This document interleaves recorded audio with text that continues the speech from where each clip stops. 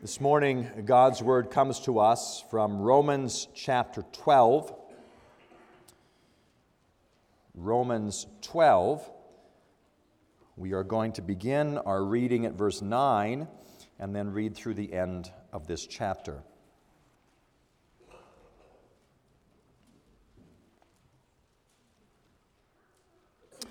Romans 12, beginning at verse 9. What we hear now is God's Word.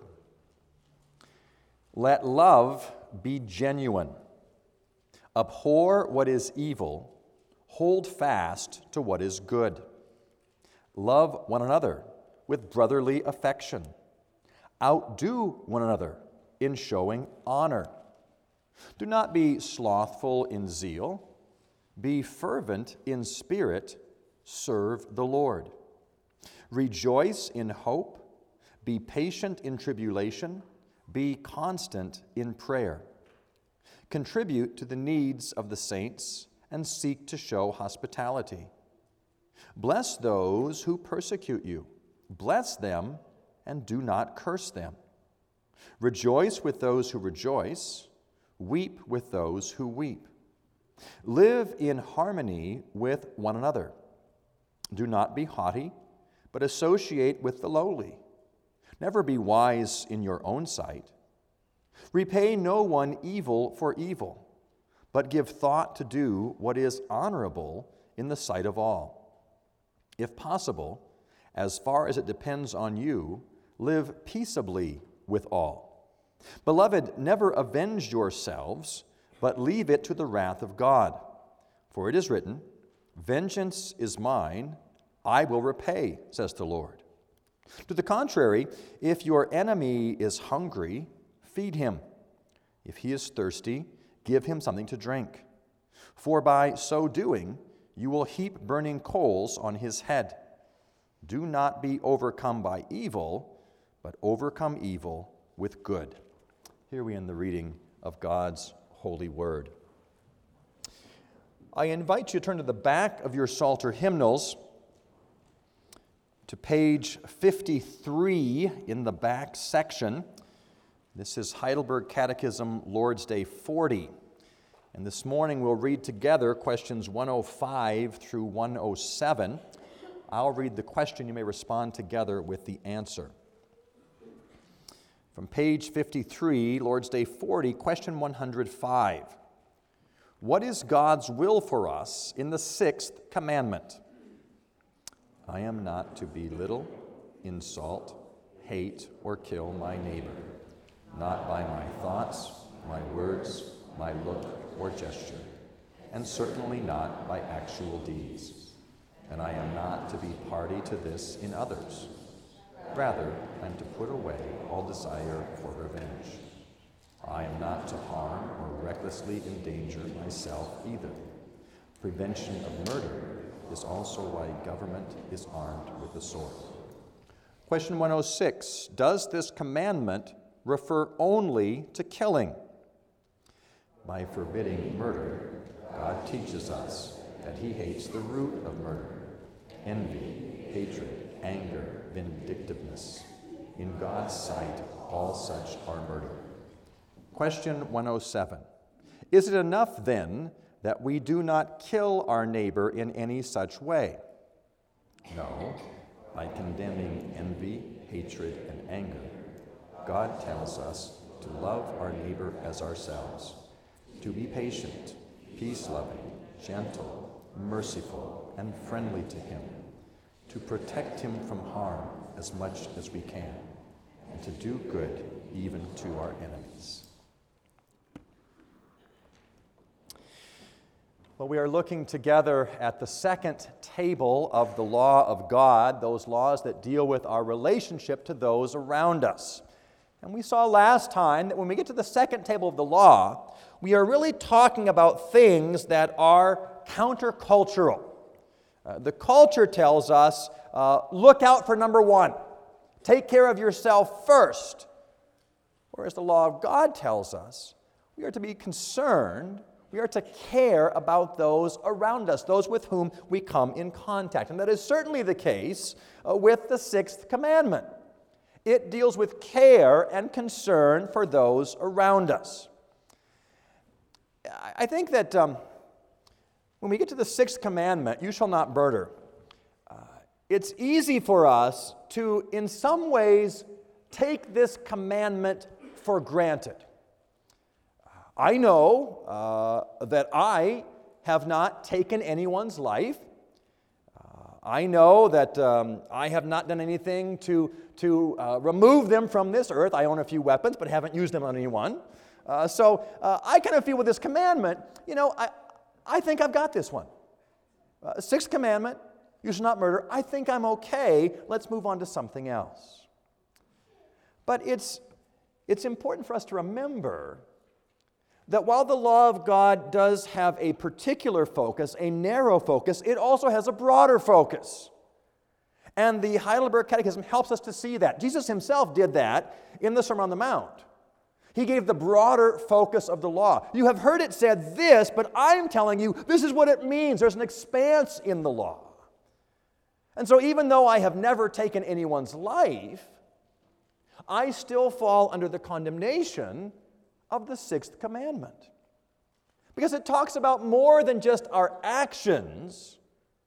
It talks about our thoughts, where our heart is at behind those actions. And that's what Paul is getting at in Romans chapter 12. Verse 9, he says this, "Let love be genuine, abhor what is evil, hold fast to what is good." And at the end of this section, verse 21, "Do not be overcome by evil, but overcome evil with good." Evil and good are at the heart of the sixth commandment. That I not allow evil to dwell in my heart. That I overcome the evil, even the evil done to me, with good toward others. God calls us this morning to overcome evil with good. And as I said, that doesn't begin, first of all, with our actions. That begins by looking at our hearts. Our action flows out of our heart. Our confession says this in question 106. Does this commandment refer only to killing? By forbidding murder, God teaches us that He hates the root of murder: envy, hatred, anger, vindictiveness. No, the sixth commandment deals not only with the outward action of killing someone, but the inward roots of murder. Envy, an ungodly desire for what someone else has. An ungodly desire for what God has given to them. Why do they get that and I don't get that? And it makes us angry. And that anger festers and we are murderous in our hearts. Hatred, ill will toward those around us. Wishing the worst for someone else rather than their best. This is the root of murder in our hearts. Vindictiveness. Really wanting others to get what they deserve. They have it coming to them. A vindictive spirit. And when I find those things dwelling in my heart, I have violated the sixth commandment. You shall not murder. What do we hold in our hearts? Only we know that. Only God knows that. We can hide it from everybody else around us. But what do we hold in our hearts? Do we take a secret joy or delight when others come into difficulty, into hardship in their lives? That is the root of murder. That must be rooted out. All such, our confession says, all such in God's sight are murder. The actions and the thoughts, the heart thoughts from which they proceed. Even though we've never taken a life, we can be guilty of violating the sixth commandment. And that heart expresses itself in a variety of ways. That's how our confession begins in 105. What's God's will in the sixth commandment? That I not belittle, insult, hate, or kill my neighbor by thoughts or words or looks or gestures, or certainly not by actual deeds. Thoughts or words or looks or gestures. Our thoughts toward others, our thoughts toward those around us. We say it's so hard to control our thoughts. How do you control what you think about somebody? But we know that God has given us His Spirit, and His Spirit is a spirit of self-control. We can learn to control those thoughts, that they not be wicked toward other people, but looking at the best in others, overcoming evil with good. Our words are so powerful. They are able to cut so much deeper than any knife. How we talk to other people, how we talk about other people. Are we there to cut them down? Or are our words that which builds others up, like apples of silver in settings of gold? How we speak to and about those with whom we come in contact. Our looks, our gestures, the hatred that remains within our hearts. Where is my heart at this morning? Now, this call to examine our hearts is toward all those we come in contact with.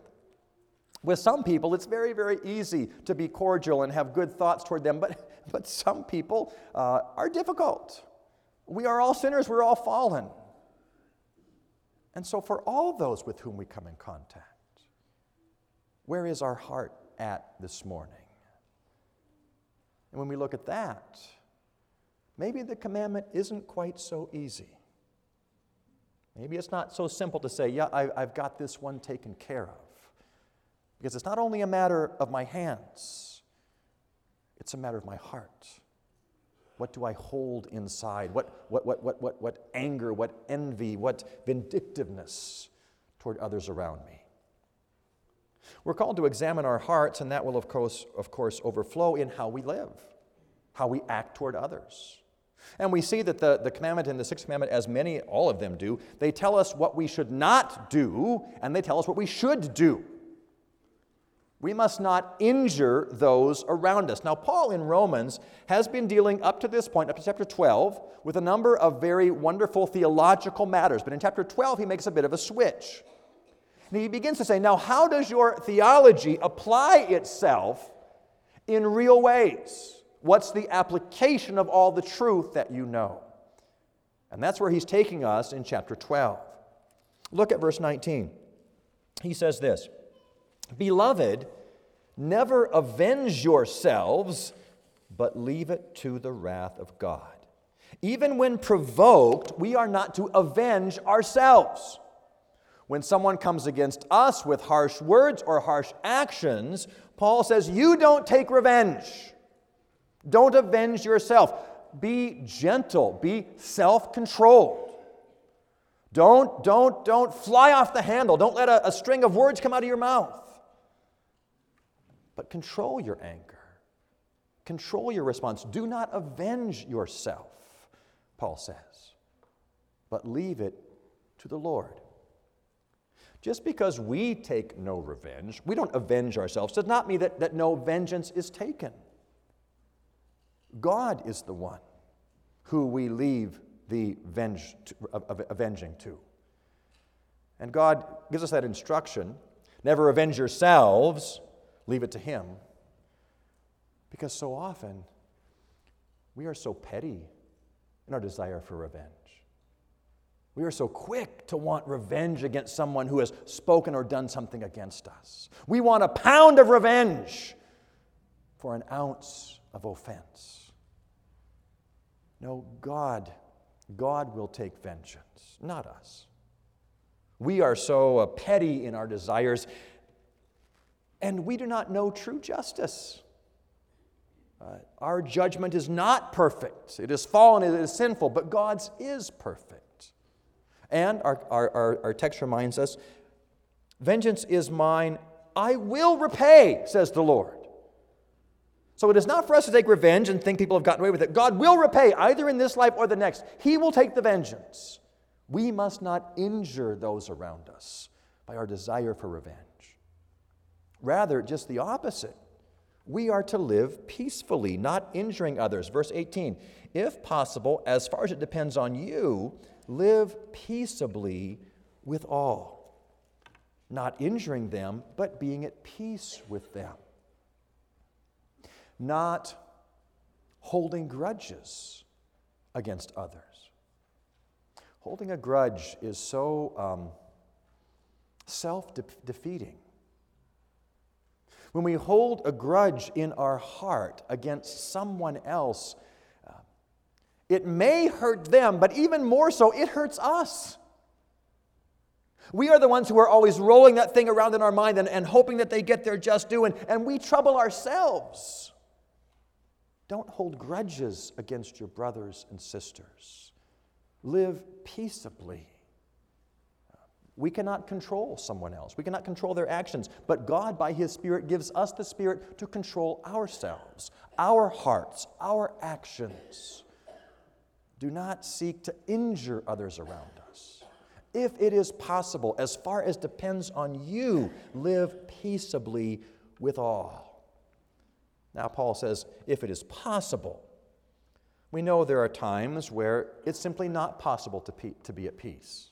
Times when the gospel is at stake. And we must stand for the truth of the Word of God. But that's very, very different than saying that somehow my comfort or my desires are of the same level. And even when we do stand for the truth of God's Word, we pray that we not give needless offense. May the offense fall on Christ and what He has done, not on us. Even then we are to be gracious and, as far as possible, live peaceably with those around us. We are not to injure those with whom we come in contact. But even that is not enough. It's not enough to respond gently when provoked. It's not enough to say that God will take vengeance. It's not enough to live at peace. We actually have to promote and protect the good of our neighbor. That's question 107. Is it enough then that we do not kill our neighbor in any such way? No, that's not enough.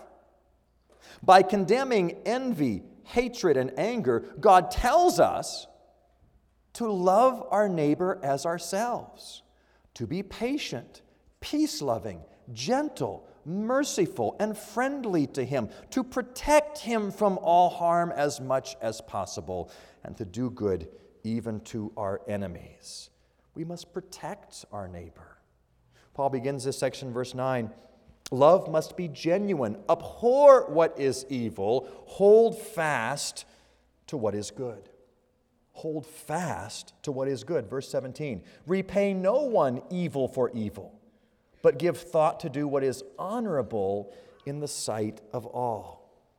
We must protect our neighbor, have their best interest in our hearts. Be honorable towards them. And Paul even say, try to outdo each other in honoring others.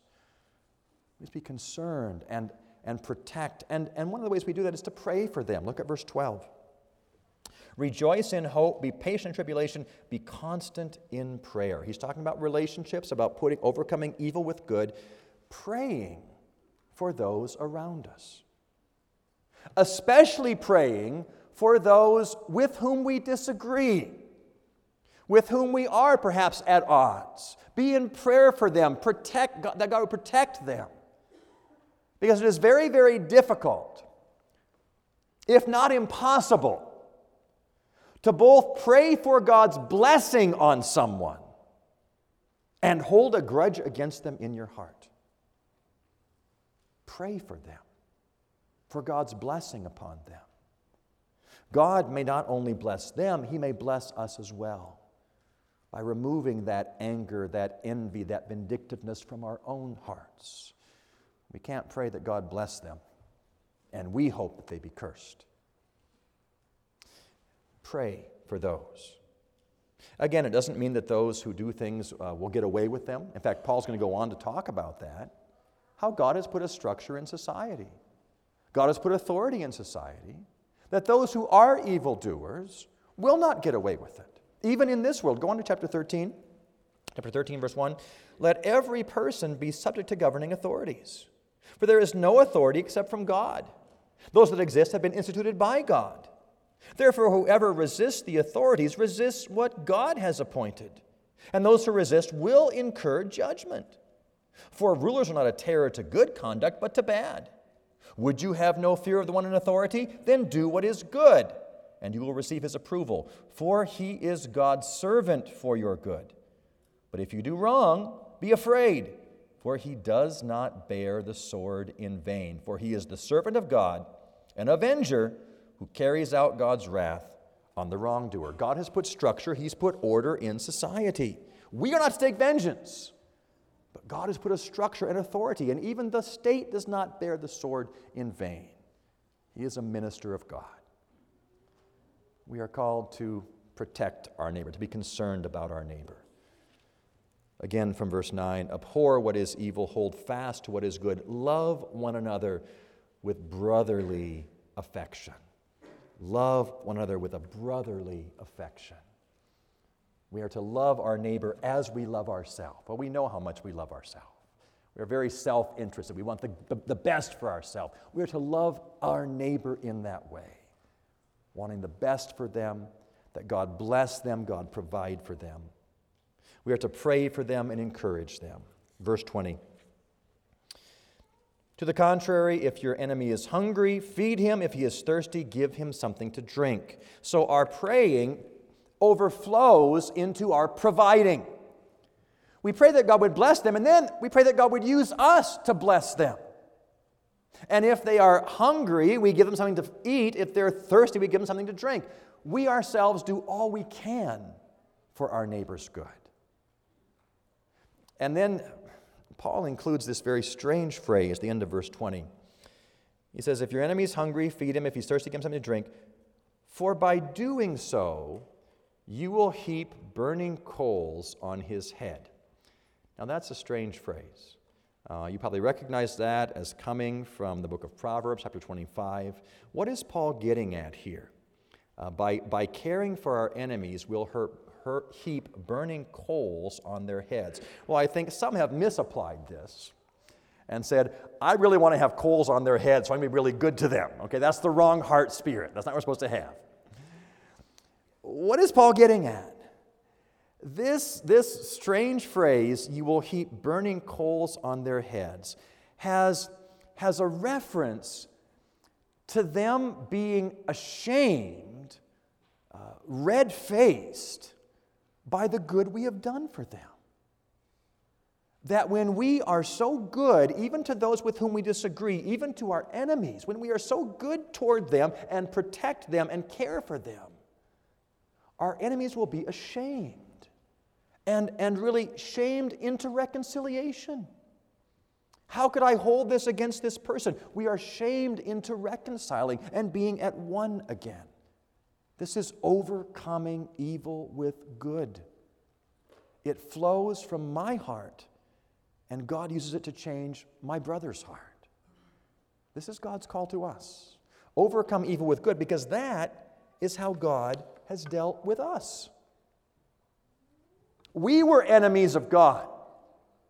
We were those who were maligning Him. We were those who were refusing to heed His call. And yet He comes to us and He does not repay evil for evil. He doesn't say, well, you're gone then. But God Himself overcomes our evil with His good. God is the one who, when we were hungry, gave us the bread of life, Jesus Christ. When we were thirsty, He gives us the living water, Jesus Christ. And that awareness of all that God has done for us should bring us to confession. It should humble our hearts. We're entering into the week when this coming Friday we will celebrate the Lord's Supper. As we prepare for that, we reflect on our own lives and what we have done. We reflect on our sin and what we have done.